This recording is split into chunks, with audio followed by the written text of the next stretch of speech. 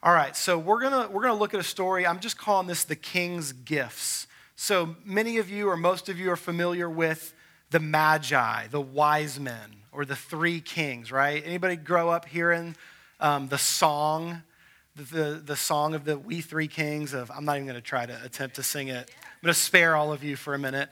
But we're talking about those guys. You know, they show up on the scene. There's a chance that Jesus is anywhere from relatively newborn all the way up to 2 years old. We're not entirely sure. We know that these guys started a journey that lasted a couple of years when the star appeared in the sky, and they moved towards it. And so we don't know if that star appeared like when Mary got pregnant or the night Jesus was born. We don't really know for sure. But within a couple of year window of his birth, the Magi come rolling in to Jerusalem looking for Jesus. So they're the kings that we're familiar with in this story. But there's more kings than that in the story. We have the child in the manger, or the little rugrat running around as a 2-year-old. You know, I'm curious what Jesus was like in his terrible twos. I don't know. I'm guessing maybe they were a little bit better than some of our 2-year-olds. But there's King Jesus. And so these three wise men, these three kings, they show up to worship King Jesus. But there's another king in the story that we often don't think about, and that's King Herod. Anybody ever heard of King Herod? So we're going to do something a little bit unusual. I rarely grab a sermon that I have preached previously. I always start fresh. I might pull from some old study notes, but I always start fresh. But the meat of this is from a sermon I preached about 4 or 5 years ago.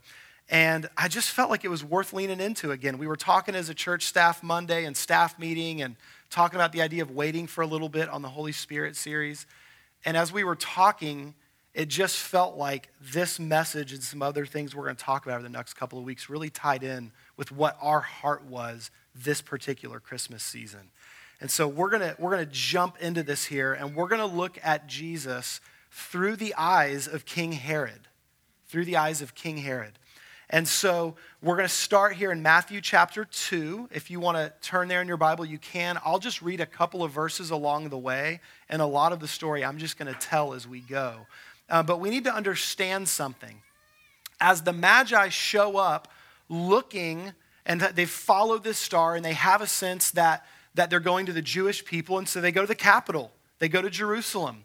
And they roll into town, and they believe they're looking for a future king who's just been born. And so what do? They go to the palace, and they show up to King Herod's place looking for this king. Now, there's something that we need to understand about Herod to get his reaction when these magi show up.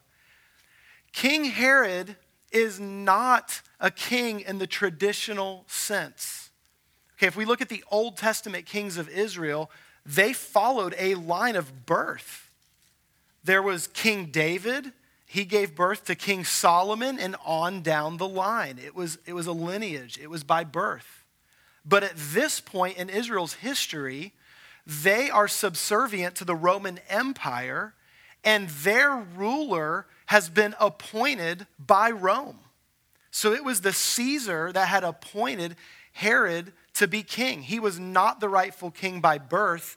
And in fact, he had gotten his position by working all of the political channels. And so originally he started out, his dad made him the governor of Galilee. His dad was in charge for a while, and he was made the governor of Galilee.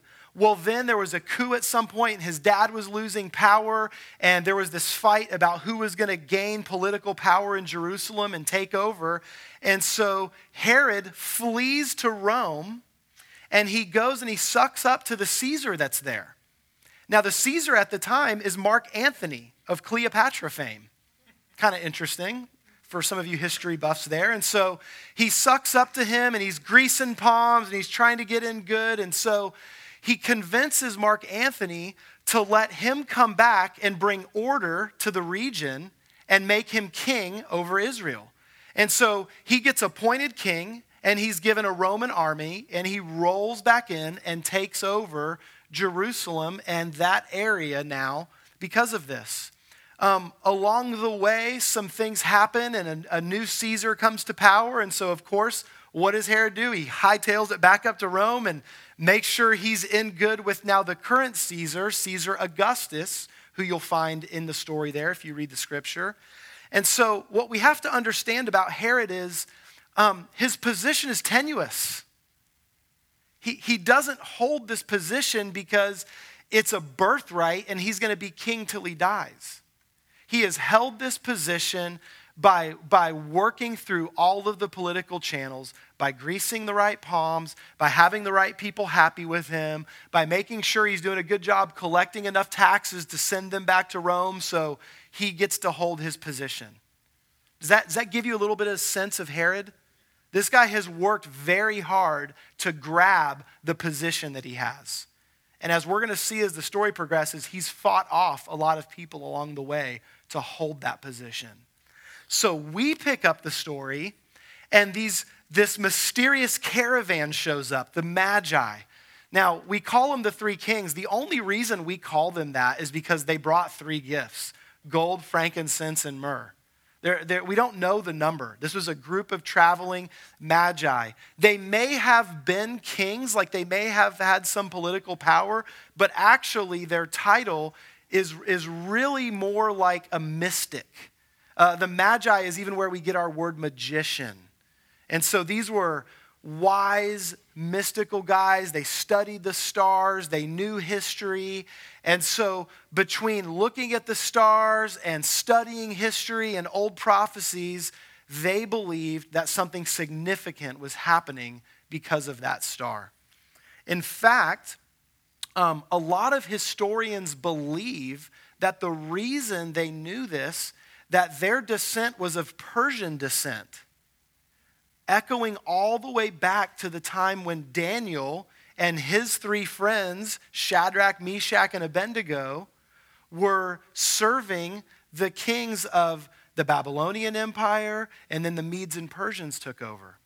And so in that time frame, when Daniel and his friends were in captivity, they achieved positions of authority and wisdom, and Daniel was given a prophecy about the arrival of Israel's coming king.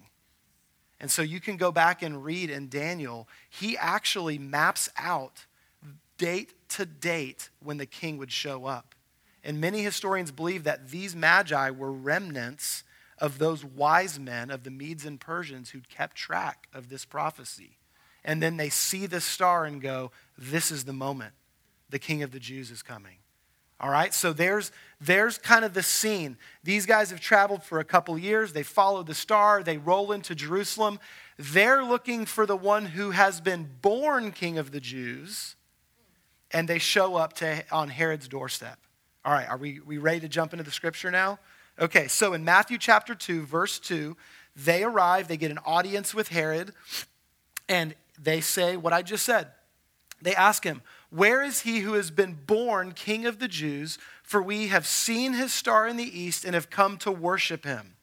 When Herod the king heard this, he was troubled. You better believe he was troubled.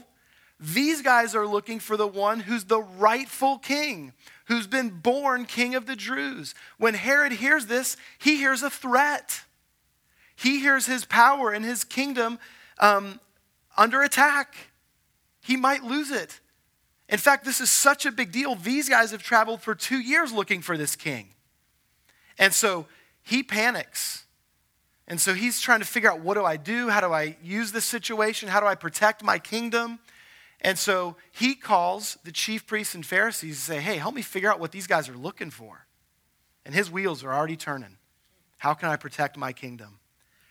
And so, as we know, the chief priests and the scribes, they dig into the scriptures and they come back and they say, well, if they're looking for the king that's supposed to be born, the coming Messiah, in Micah, in his prophecy, he tells us he's supposed to be born in Bethlehem. And so in Micah chapter 5, verse 2, this is the verse they would have brought to Herod.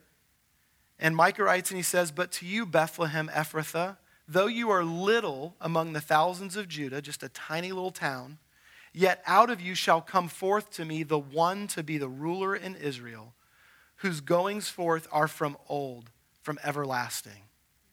And so now we arrive to this prophecy of King Jesus, who's been born humbly in a manger in a tiny little town that no one thinks of as significant or important. He wasn't born in Jerusalem. He wasn't born in the king's castle. He wasn't born obviously as king of the Jews. He was born hidden and unseen. And so as opposed to Herod, who's fought and grabbed for his position of power, and he gets his value from his position, from his place, we see Jesus the exact opposite. He comes in humility. He's born in a manger in Bethlehem. He grows up in this little town of Nazareth. We see in Jesus' life, Nazareth was thought of as just kind of this, what good thing can come from Nazareth? One of his disciples said that when somebody tried to tell him that the Messiah had come. And during his ministry, man, he didn't live in a castle. He wandered. He slept outside. He traveled. He lived a nomadic type life.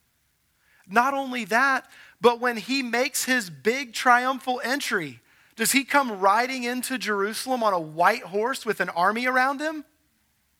He rides in on a donkey. I mean, that's as humbling as it can get. He rides in on a donkey.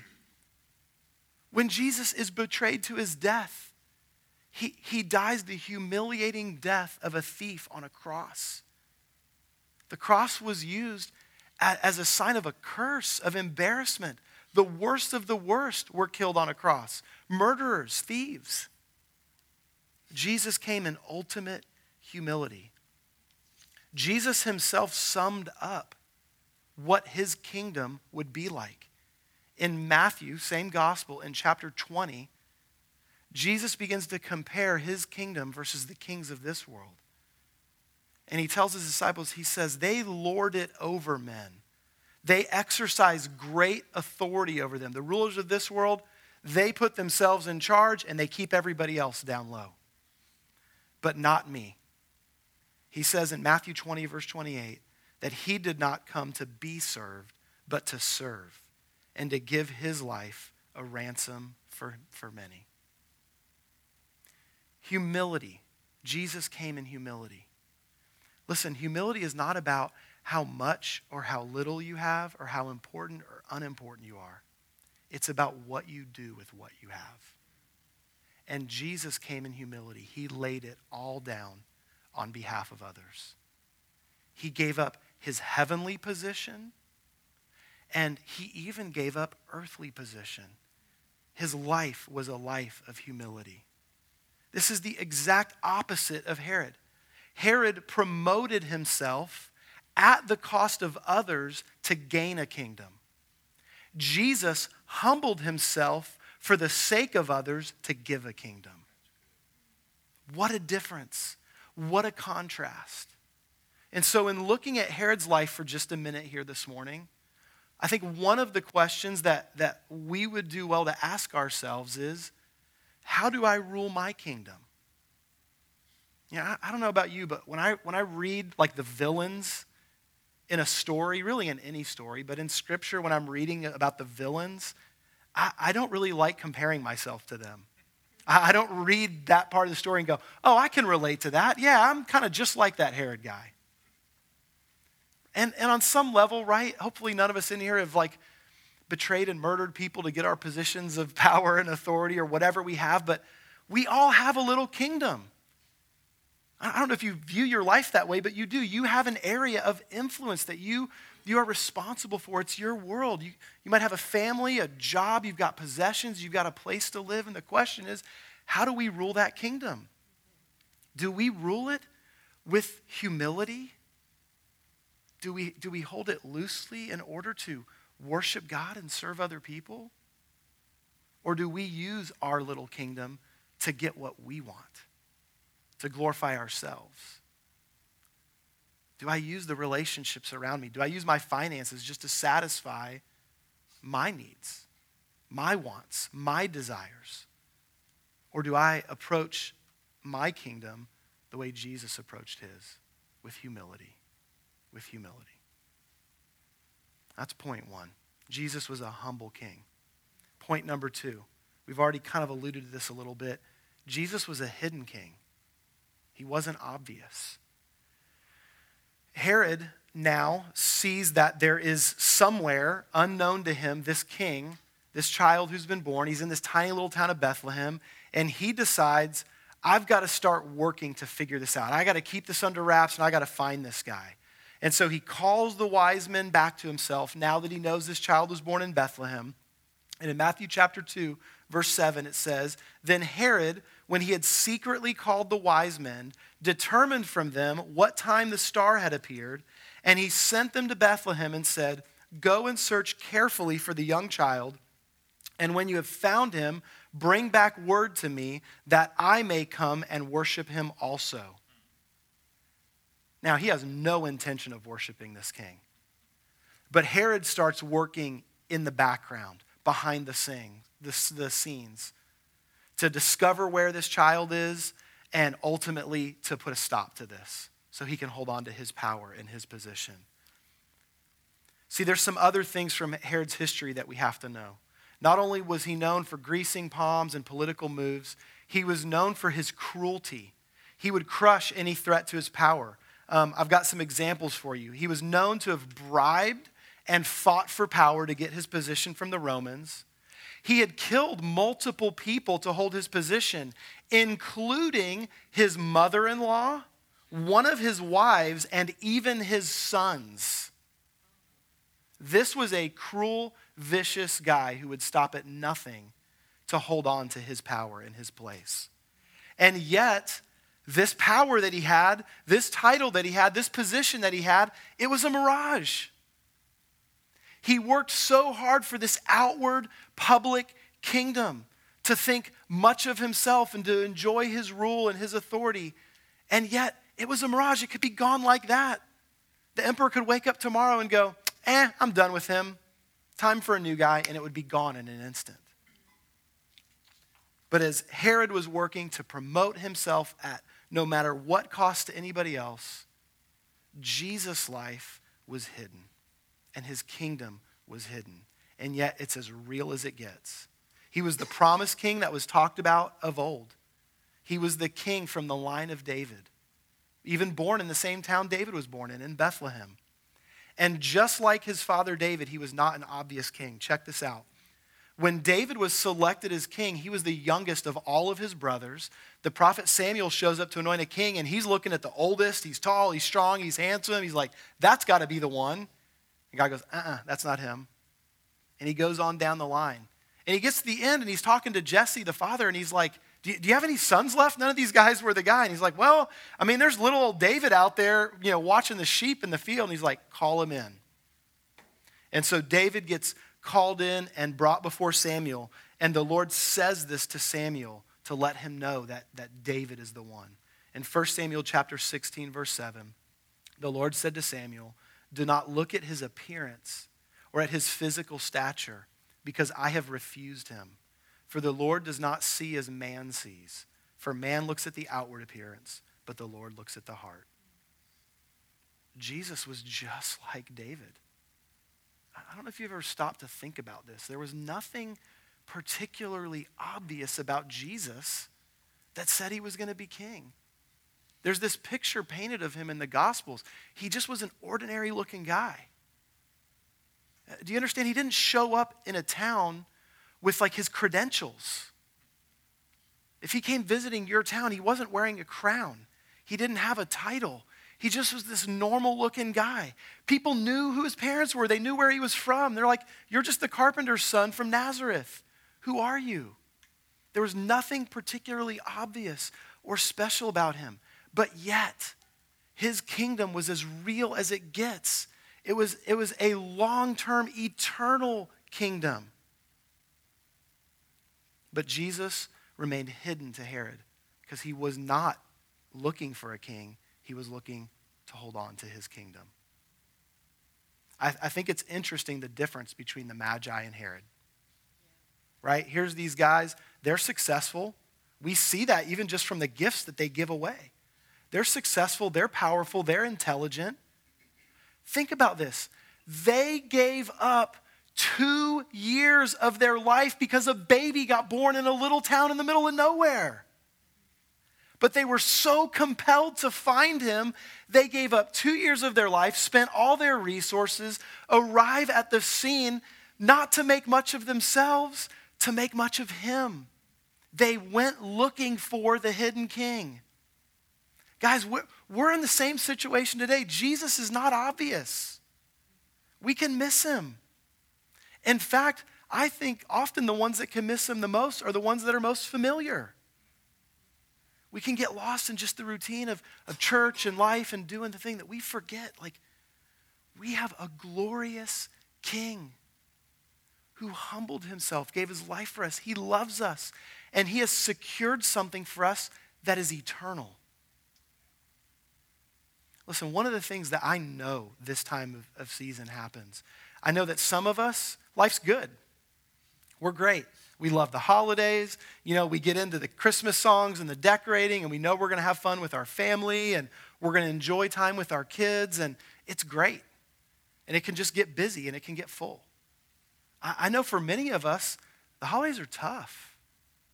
It actually highlights hard things. It reminds us of loss. It reminds us of brokenness in our families. It can be a reminder that we're alone when we don't want to be. And the truth is, that goes beyond just the Christmas season. Life can get that way.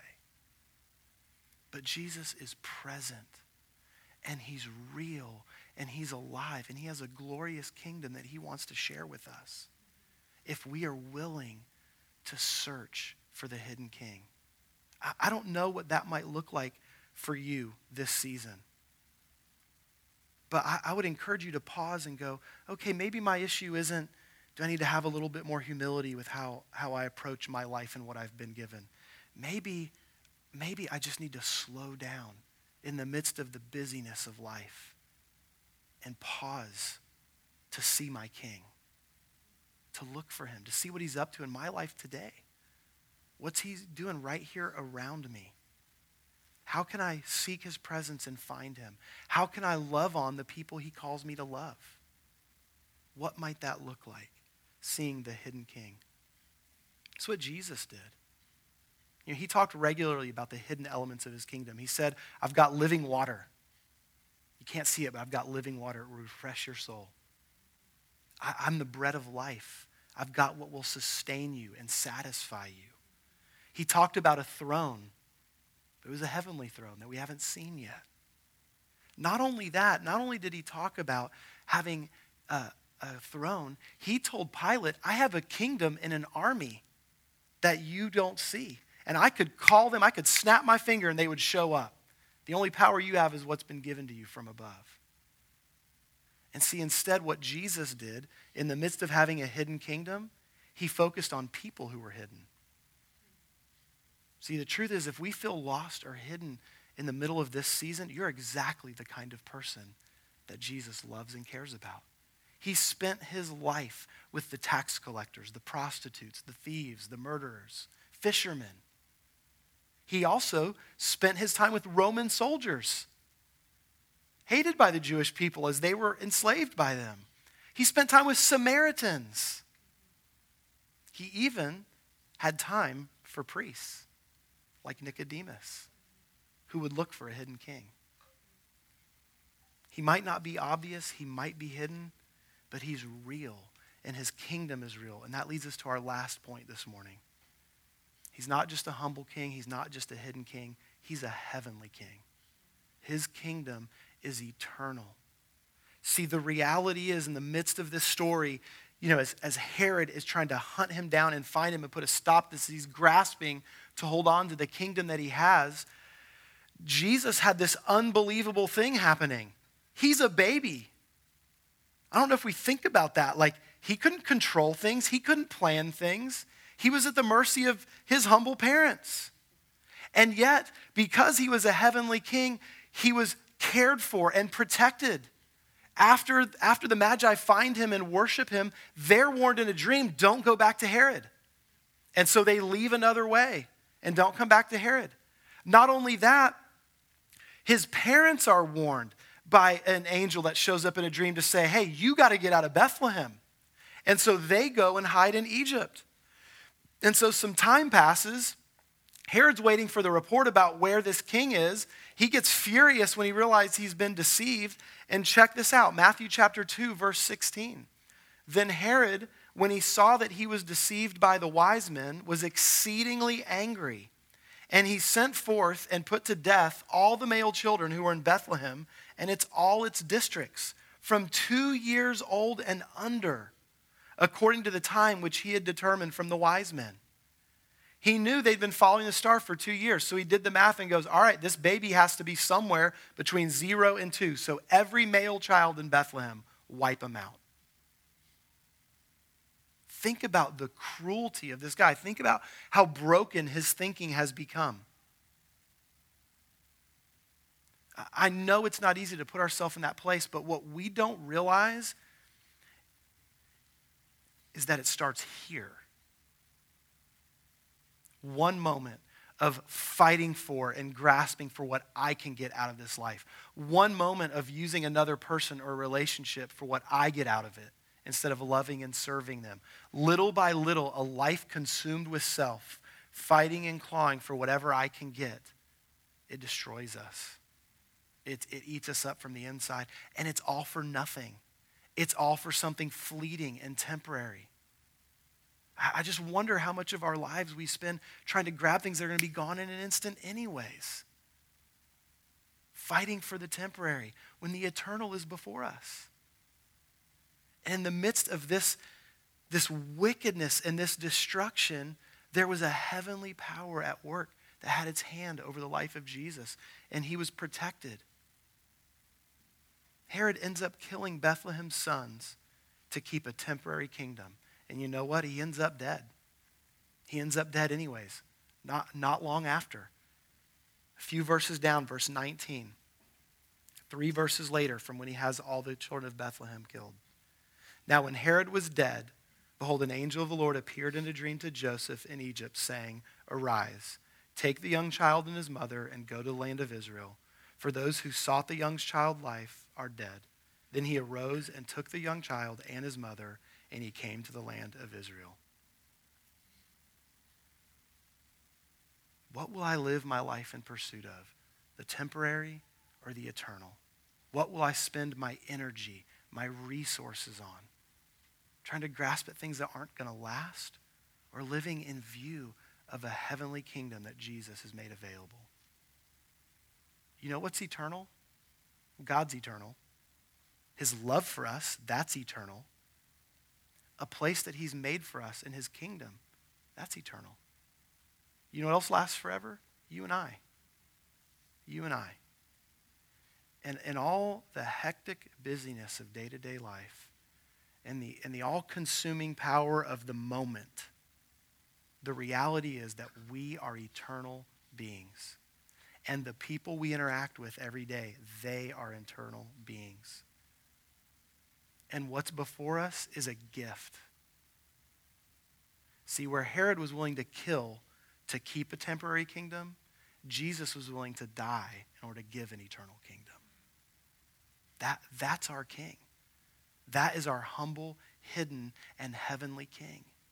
And he offers us the grace and the life and the security of eternity with him and the joy of living like this now. See, the reality, what I want to encourage us with as we wrap up this morning is this. There's something significant about the 3 gifts that the wise men bring. The way they worshiped this humble, hidden, heavenly king, they brought 3 things. They brought their treasure. They brought gold. That's humility. They humbled themselves before the humble king. They said, what I've got is yours. And so they brought their gold. They brought their treasure. They brought frankincense to this hidden king. You know what frankincense is represented throughout Scripture? It's always been associated with prayer. It's the incense that was burned by the priests in the temple. It's associated with prayer. What's prayer? Man, it's our hopes and it's our fears. It's the things we long for and the things we're desperate for. It's the things we can't wait to see and the things that we wish would change. It's the hidden stuff in life that only God can touch. See, we can actually bring to him as a gift our hopes, our fears, our dreams, our desires, our worries. We can bring those to him in worship and say, God, I trust you with this. We can humble ourselves and bring that to him. And the last thing they bring myrrh. Myrrh was associated with death. It was a part of the embalming process. It was a way that you would preserve a body that you were burying. And ultimately, that's how we worship Jesus. We trust him with our eternal souls. And we trust him to preserve us in this life and into the next life. And so as we move towards Christmas this week, I would encourage you to reflect. I realize it's weird talking about Herod and he's just this cruel guy, and I'm not saying you're Herod. I'm not saying I'm Herod. What I'm saying is watch out.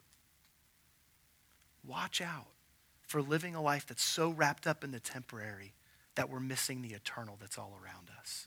We're missing the people that are right here. Don't get so wrapped up in the management and running of your life and just trying to control it and get what happiness you can muster out of it. Instead, live humbly and trust him with your life. Let him be king of it. I promise it's worth it. He'll take care of you. And ultimately, man, in the busyness and in the hard things, when you just feel lost and hidden and alone and you feel like maybe God doesn't see how difficult things are right now, he sees. He sees you and he knows and he loves you. And you can worship him even with your worries and your cares. He says to do that. He says, cast your cares on me because I care for you. And so we can worship him with our prayers. Let's approach him like that this week, this season, and remember our humble, hidden, and heavenly King. Let's pray. Jesus, I thank you that you stand apart. You stand in glory. God, I thank you that you are returning one day on that white horse with that army. You love us. You're coming back for us one day. We thank you that you have a heavenly and an eternal kingdom. But God, I thank you that you are here now, that you love us, that you are with us. God, I pray that we would learn to live humble lives before you. God, not trying to grasp and control and run our lives, but entrusting you with both the temporary and the eternal. God, help us to have your eyes to see the people that are around us that we can love and serve. That we would invest in people because people live forever. God, that we would entrust you with our hopes, with our fears, with our worries, with our concerns. God, that we'd worship you with our prayers this season. God, we love you and we worship you. It's in Jesus' name we pray. Amen.